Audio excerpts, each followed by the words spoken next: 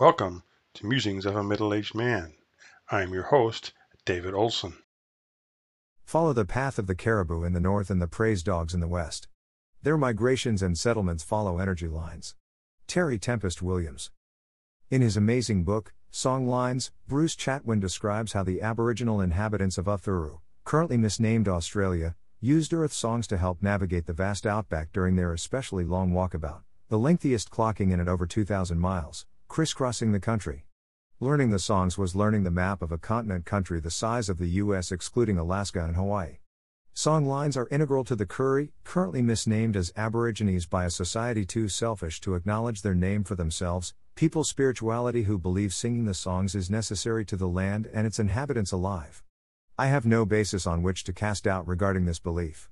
It is no more fantastic than God speaking to Moses from a burning bush or Jesus resurrecting from the dead. Where the Australians have interrupted the religious songlines of the Kuri, despite the constitutional freedom of religion, like the US, some religions enjoy greater freedom than others, the land is less healthy, less hospitable to the native flora and fauna. Plants and animals die off. The imbalance results in eco-disasters such as the 2021 mouse plague destroying crops while simultaneously driving a spike in predator numbers, many of which are venomous, thus dangerous to the human inhabitants and their domesticated critters. The Kuri are the oldest continuous, human culture on the planet. Their success alone is justification for the veracity of the spiritual system. No other civilization comes close to their 60,000 years of contiguous inhabitation. They outlasted the Egyptians, reached before and after the Indus Valley peoples whose descendants populate India. Though I have no evidence to back my theory, I believe these people, deeply intimate with the land, learned the lines transposed into song by following the migration routes of their prey, themselves tracking the weather systems producing abundant vegetation. The Kuris were a hunter-gatherer culture. Possibly, still are in pockets. Tracking animals and following them on their long migrations to fruitful edibles is fundamental to their health and longevity. Their adeptness ensured survival in the arid region particularly harsh to human beings. The spiritual component became an inevitable offshoot.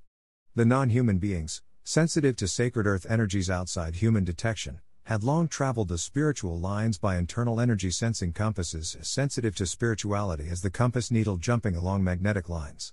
By observing and being embedded in the non-human realm, the Kuri souls became aware of the sacred energy lines through osmosis and personal dreamscapes. Because the Kuri lacked their own internal compass, they ingeniously devised song as their guides, freeing them from the necessity of animal following to crisscross the outback. This enabled them to access the sacred outside the precisely defined non-human migration schedules, opening the power of the universe to be accessed on an as-needed basis. Earth energy became mapped in the songlines, enabling the Kuri to recognize bits and pieces of ancestral souls scattered across space and time. July 21, 2021.